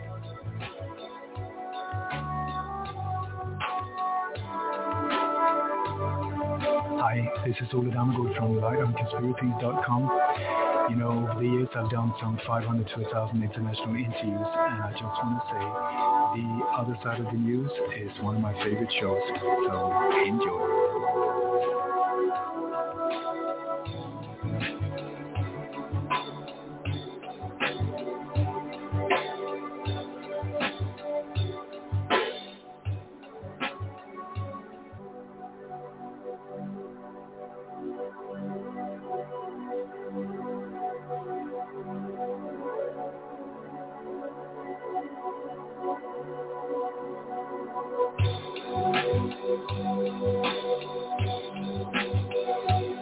Hello, this is Dr. Judy Mikovits,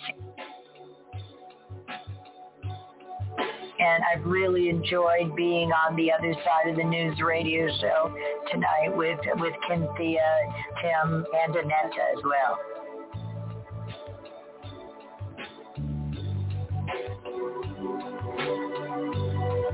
It was really a great experience for me, and I think things like The Other Side of the News, because we don't hear these things.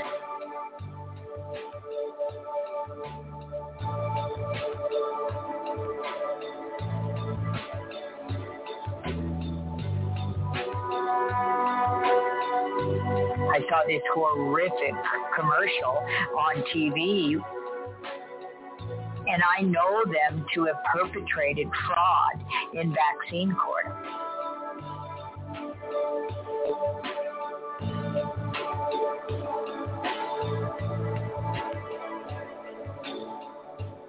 So it's so important for radio shows like this to have discussions. And I really think these types of radio shows reach a very large audience and people are listening.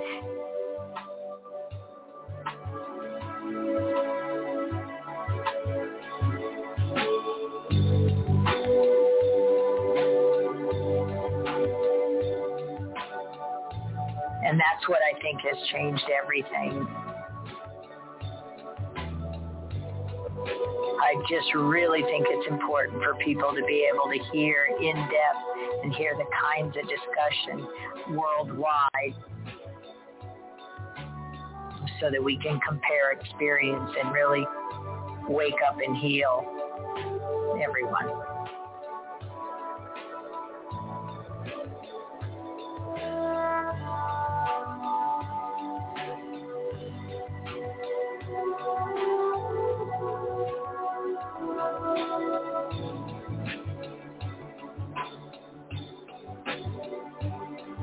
So welcome back to The Other Side of the News. Tonight's show is As Down Under, So Above, and my guest is Max IGAN, and I am here with my co-host Timothy Saunders and Cynthia. And we are in our last half hour, and we are coming up on a really significant anniversary this week, actually tomorrow. We have the anniversary of 9/11, and there's very few people that can forget what happened. I think most of us that are old enough to remember anything have it seared in our memory exactly, precisely what was going on at the moment that we heard that news. I personally was loading a moving truck, and I don't think I comprehended it. I don't think anyone really comprehended the amount of change that we were going to see from that, because of course, it was used as a leverage to take away our freedoms in a systematic plan for the next 2 decades, and it certainly has worked. We had the Patriot Act in the United States that was clearly pre-drafted. This was all pre-planned. It was an enormous document that our legislators were told to pass without reading, which is very much like our infrastructure bills, except for that they've been passing lately. Same story, different pieces of paper. Anyway, I wanted to talk to Max about how he saw the changes that occurred from 9/11, how it affected Australia, and what he sees today as a consequence of that post-event time. 9/11 was the big move that was the beginning of the end game. 9/11 created the war of terror, war on terror, which is actually a war of terror because war is terror. But it was used to militarize our police, basically remove the weapons from other countries as well. And they managed to, under the guise of protecting us from terror, they managed to militarize our police and lead us to the point that we're in now. They wouldn't be able to do any of this. They wouldn't be able to do any of this in Australia if it wasn't for 9/11. They wouldn't have been able to militarize our police under the guise of, protecting us from terror if it wasn't for 9/11. 9/11 was the beginning of the end game. And when the Christchurch shooting happened in 2019, I said when that happened that the Christchurch shooting was the beginning of the final move of the end game, and that I expected us to be in lockdown within 12 to 18 months after the Christchurch shooting happened. These are very, very significant events, and 9/11 was what created the backstory for them to do exactly what they've done over the last 20 years and basically militarize all of our police. You look at the police now, what they looked like 20 years ago. They're a full military force now to protect us from the terrible terrorists, of course. It was such a staged event, and it showed just how prepared the government is to kill their own people as well. I mean, 2,997 people died that day just to prove a point and to kickstart this war of terror. And, very, very significant event. Whether they'll do something else, I mean, they always like September the 11th. Interesting, the Pentagon, they broke ground for the Pentagon, put the first shovel in the ground on 9/11, I think back in the 60s or 50s. Also, there's all sorts of things that happened on September the 11th, so it's a very, very significant date for them. Whether we'll see something come of that, I don't know. But, it's what brought us to where we are now. Without that event, we wouldn't be in this situation. It was incredibly important. They would never have been able to militarize our police and do all the things they've done without the 9/11 attacks.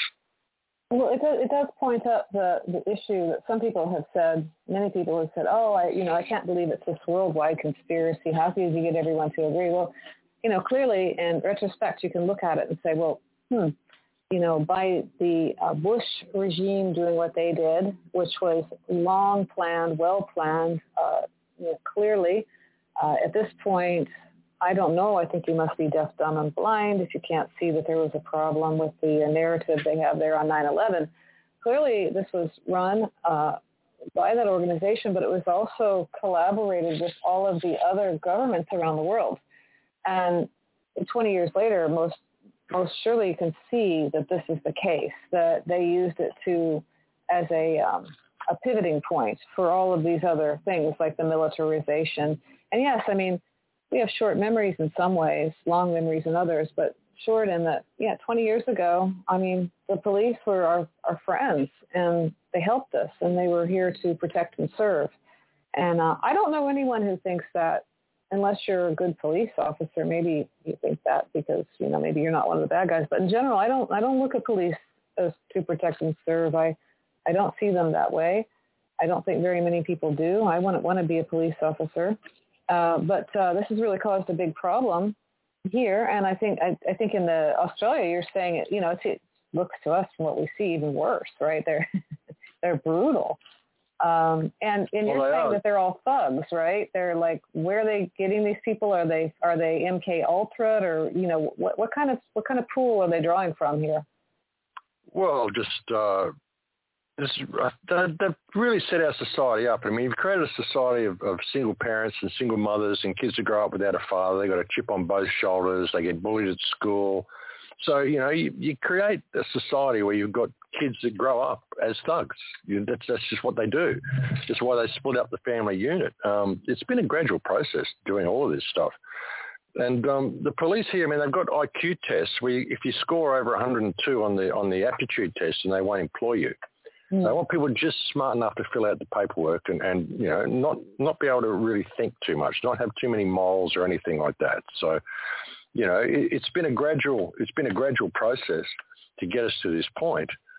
But the police here are just brutal. They're just next level brutal, and they enjoy it. They're above the law, and they know they're above the law, so they can just do whatever they do. And like I said, there's been so much human trafficking and pedophilia and so much stuff that's been going on in this country for decades now. That's the sort of people that you've got in the force. And, you know, I mean, sure, there might be some good guys in there who actually join for the right reasons, but not too many anymore. And it's happening right around the world. I mean, and people's, you know, I get this all the time as well. People saying, well, how can you say all the governments will be collaborating on this COVID scam because they can't agree on anything? No, that's theatre. They do agree on everything all the time. That's why they have the United Nations. That's why they have the Bilderberg Group. You know, they go and have all these meetings together behind closed doors because they're talking about what they want to do. You know, and then we see on the surface, we see them arguing and all this sort of stuff. We see, you know, them competing with different countries, are competing with each other for resources. Well, no, they're not. They're just, you know, doing this to make it look like they are, and so they can have little theatres of war so they can depopulate their countries. It's a people farm. All the governments work together. It's one multinational, multi-generational criminal cabal masquerading as a system of international governments and nations, and they all work together. They play each other off against each other. Doesn't matter what country you go to, they'll tell you that's the best place in the world to be. We have the best economy. You don't want to be anywhere else. We're looking after you. We're protecting you from being invaded. They're protecting you from who? What? All the other governments, of course. It's just the governments. And when the governments go to war, when you have like a war between, you know, Syria and America, for example, well, you're going in to take out Assad. How come you haven't bombed Assad's palace? You bombed Aleppo to rubble, or you bombed Palmyra to rubble. You've bombed all these places to rubble. You've killed thousands upon thousands, if not millions of civilians. You haven't hit Assad yet. In World War II, they never bombed the Reichstag. They never bombed number 10 Downing Street. They turned London to rubble. They turned Berlin to rubble. They turned Dresden to rubble, turned everything to rubble, and never bombed any of the leaders. You know, they all work together. They do this thing to provide the concept that there are wars, there are competing nations, and so you'll need a strong military, you need strong police, you need strong borders. It's all to keep you under control. And then they all work together to do it. And at the end, they come and shake hands and say, oh, we're not at war anymore, it's all good. And they borrow money from the bank to run the war. They borrow money from the bank to rebuild their countries, keeps the economy functioning just fine. Every time you have a war, it ends up with, you know, almost 100% employment after the war, so the government's really happy in that position. It's a scam. The whole thing's a scam. All these people work together. Now, what they've been doing is they've been incubating a system in China of social crediting and mass surveillance and complete tracking of absolutely everything. And they figured out exactly how to do it in China.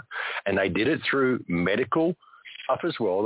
They introduced a totalitarian dictatorship in China by first getting people to be concerned about their health and then start taking action to improve community health. And we've got to all agree to have vaccines. We've got to all agree to do street sweeping. And we've got to all agree on all these health issues. That's how they got complete loss of privacy in China. And then they brought in their social crediting system. They've incubated this whole thing for the last 20 years. They've got it all working perfectly in China.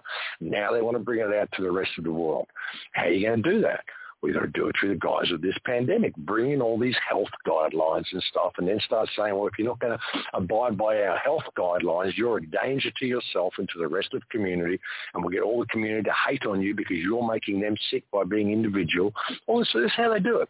And they all work together. I mean, and the fact that they're all in lockstep with this whole COVID scam should show people just how much they are working together. You know, they're not competing, and they never have been competing. It's just looked like they are on the surface, so that it'll provide the concept for us that we actually need government to look after us. We don't. You know, government creates all these problems so that then it can offer us the solution to all of its problems. It's one big Hegelian dialectic, the whole thing. Racketeering in its purest and most simple form. That is government. Yeah, and it's been this thing they've incubated over the last 100 to 200 years. Before then, I don't think we had any of this. I don't think we had this feudal culture. I think we had a worldwide civilization that all worked cooperatively. We had free energy. We had a very, very different world to what we have now. As recently as 200 years ago, And they've introduced this whole feudal concept into people's minds that we've always been these competing nations and always at war with each other and all this sort of, it's all rubbish. The whole lot of it's rubbish. Because everywhere you go around the world, I mean, I've never met anybody in any country that wants to have a war. Everybody just wants to get along. So where do all these wars and things come from? They're all contrived by governments because they're all working together. It's a crime family. It's not government at all. It's a crime family. Max, I would love to do another whole show on sort of, recent previous history, alternative previous history. I think we don't have enough time to go there this evening, but I would like to ask you to come back and discuss that sometime. But do you think there's a possibility that what we're doing right now, this whole COVID thing, is an alternative experiment in place of a world war? I mean, they did the First World War where it was kind of instigated by a group of people and people sort of, played both sides and made profits from both sides. And then there's the Second World War, which wasn't a completely different issue. It was actually sort of chapter 2 of the same book, in my opinion. It was the one war. It was the one war with a big break in the middle. Yeah. Do you think that what they're doing now is like an evolution in their terms? Is it like sort of an international pandemic in place of a war? Or do you think there's a war? I said in my first film, The Big Picture, in 2008, World War III has already started. It's a war of depopulation that's been waged by the politicians against the people. The main tool they're going to use to carry out this war is food, starvation. So you're going to break down the supply chains. So we're all being set up with this international codependency in order for them to be able to pull a pin on it. That's why they're doing it. It's a war of depopulation, and it's already started. We're already at war. World War III has been in full swing since at least the September 11 attacks. That was basically the start of World War III. We're already in it. People just don't realise what it is. They don't realise how wars are fought. They think it's about bombs and stuff dropping on people's countries. World War I and World War II is done the way they were done to give us this concept that we need to have these national security things, and we need all this stuff. We need passports. We need all the crap that we need. We all came out of World War I. We didn't even have passports before World War I. Exactly. We didn't have any of this stuff. So it was all to set us up. I mean, even the concept of that's what a war looks like, well, it's not. The war is already being fought. It's already being waged. We are in the thick of it right now. That was just to get that whole concept into people's minds and to allow for the military and the build-up and the militarization of our police and everything that's happened to lead us to this point.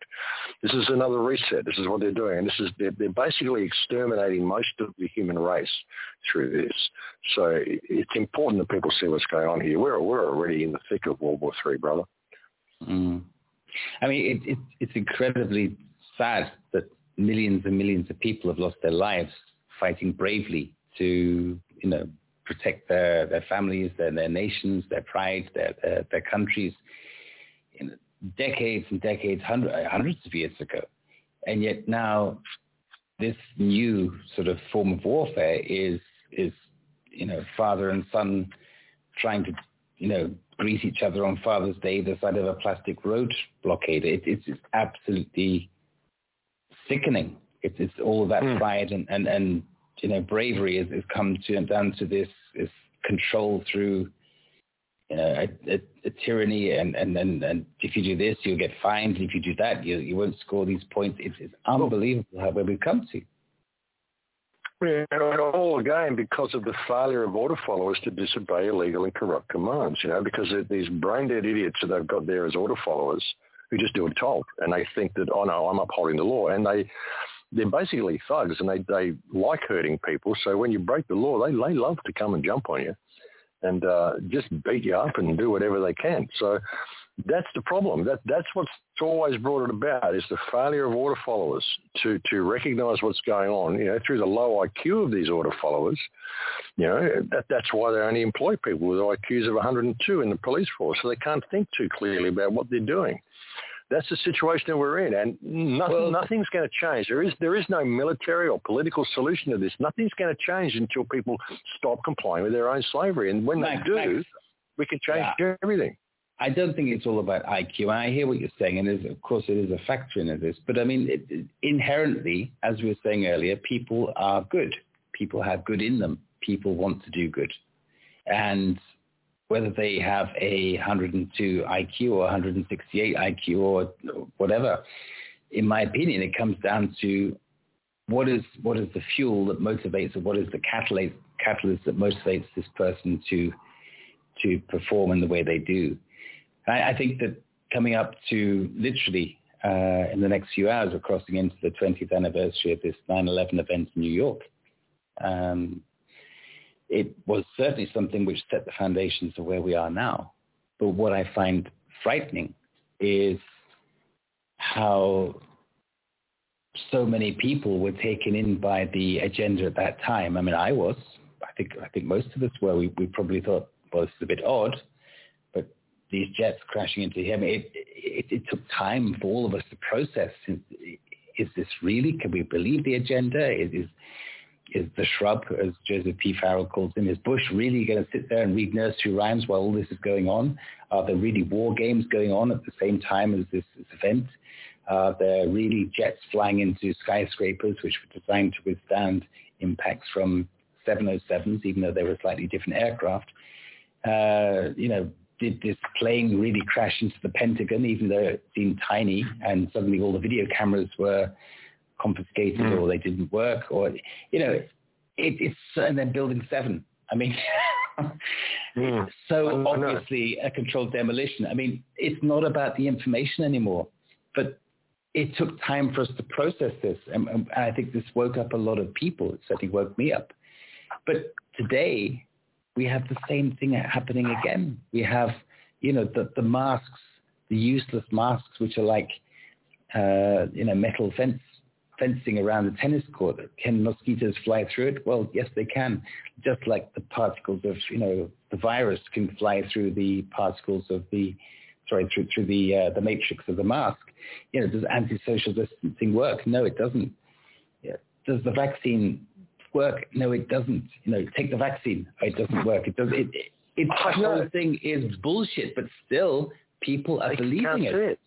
I know. That's what I've said. I mean, it's like you can't even call it a pandemic anymore. It's an IQ test. It's an IQ test. And when you really look at this, I mean, you almost got to think, well, okay, if you believe this is real, then please go and take the jab. Let us have the world back, because get rid of you morons. Because it's really got to that point. That's what I say. It's a soul choice. And what can you do for people? If people cannot see this after 18 or 19 months, how can you help them? I mean, you may love them, but it's their sole choice. That's why you've got to walk the path of the warrior, and you've got to be prepared to face infinity without flinching. No stake in the outcome. If someone that you love decides to go and kill themselves with this jab, that's the way it is. You've got to let that happen. It's not. It's a personal soul thing. All you can do is show people the doorway and hope that they will walk through. But it's their decision to do so. And if they don't, I mean, you look at this as a form of soul purification. Really, if you want to look at that. I mean, if people can't see this, God help them. God help them. Do they even have functioning brains? I mean, it's really gotten to that point. But as much as you love people and you love the human race, you cannot allow yourself to be attached to the outcome of this experiment. If you do, you're going to live your life in a state of desperation. You cannot do that. You've got to realize this is a personal soul choice for everybody, and all you can do is face infinity without flinching and walk the path of the warrior so that you come through unscathed on the other side. Mm-hmm. I mean, even people that I know that I've talked to extensively about all of this, and we've had discussions where I believe that they also shared similar opinions to myself, and based on my research, even sharing research with me. This week I had a telephone call with a particular friend, and he said, "You know what? Yeah, I had 2 vaccines. Yeah, okay." I said, "Which one?" He said, "Okay."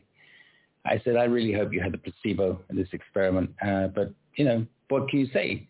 Best of luck to you. It's your choice. I respect your decision. It's your decision at the end of the day." But for me, it was like a spear flying through my heart. It's somebody I care about. It's a good friend of mine. And how can they do such a U-turn in such a short time? It's just unbelievable. And that's, I guess it's just a reaction to the pressures. Pressure, brother. Browbeaten into pressure. You're locked down. You can't have your life back until you get this. Well, okay, I guess I'll just get it, you know. That's why they're doing it, brother. And that's why they've set up all this dependence. You know, we've got to go and we've got to collect paper so we can pay to be alive. And we've got to do all this stuff. They've set all this dependence up on the system. So it's like people's nurses saying, well, I don't want the jab, but if I don't, well, shit, I've got payments. I've got to pay my house off and all this sort of stuff. Because you've got to pay to be alive, which you didn't have to do a couple of hundred years ago, I don't think. I think we lived in a very, very different world. But they've introduced this whole system there, which is got you caught. It's like a fly in a trap. You know, you can't do it because people can't see the forest for the trees. They think this whole economic system is real. They think this government is real. They think all this stuff that's written on paper is real. They're in the matrix. What can you do? I think even 21 years ago, it was very different. Oh, it was. It was. Yeah. Well, Max, it's been an absolute pleasure to have you on again, and I hope we can come back soon and talk about another update, hopefully a more positive update. And also, I'd like to expand on the subject matter in which we talk about. I'd like to talk about our previous civilizations, our previous history, which may be totally different to what's written in most of our history books. Is there anything you'd like to bring our attention to our listeners, to any sort of upcoming events or literature or podcasts and so on? Well, I don't know if there is any upcoming events, mate. I don't know what events will be allowed in the future. So, but no, it's been a pleasure to come and chat to you. I always enjoy chatting to you guys. So we'll do it again. And no, all I can really offer to people is to just stay true to yourselves. No stake in the outcome. Walk the path of the warrior. That's the only thing you can do. Is as much as you love those around you, it's their decision to do what they do, and it's your decision to do what you do. And if you can even get biblical about it if you want to, and look in the Bible, it says that in the end times, families will be torn apart. You know, lovers will be torn apart. Families, people, everyone will be separated because people are going to have different ideas. Some people are going to go with this, and people who are awake are awake. That's the way it is. So you can't have a stake in the outcome of this. This is the sole test that you came here for. This is the big exam. This is the big moment. It's an individual thing. There's nothing you can do for other people. If they can't see the light, then they can't see the light. If they're not prepared to walk through the door, that's their decision to do that. And you just have to realize that there's only really one of us here anyway. We're all connected to the divine, and all we need is for one person to make it through this with the right, their soul intact, and they can bring the rest of them with it anyway. So you don't need to have a stake in this because there's no real death. There's only really one of us here. So yeah, it's a positive way of looking at all of this, brother. And if you think of it as soul purification, then there's nothing really bad about what's happening. It's just a process that has to be done. No, I can certainly relate to a lot of the things you just outlined, and I hope we can explore and develop those conversations more in the future. Thank you, Max. Despite the initial unpleasant realization of the truth, you will see there is light at the end of the tunnel. There is an increasing number of respected journalists, writers, politicians, doctors, lawyers, influencers, artists, activists, and innovators who are wide awake and are already making great impact. All they require from you is to unplug from mainstream and social media propaganda, to make your own independent research, and to stop acquiescing, to stand up for what you believe in with respect to others. Remember, you were born with power and you wake up each day with power. It is entirely up to you how you choose to retain or give it away. You've been listening to another live broadcast of The Other Side of the News. The 73rd edition is entitled As Down Under, So Above, and remains available to all listeners free of charge at www.theothersideofthenews.com. My name is Timothy Saunders, and together with Cynthia and Annette Driscoll, offer special thanks to our return guest, Max IGAN. Wish you all a very positive week, and look forward to reconnecting with you on our next edition next Friday. Good night.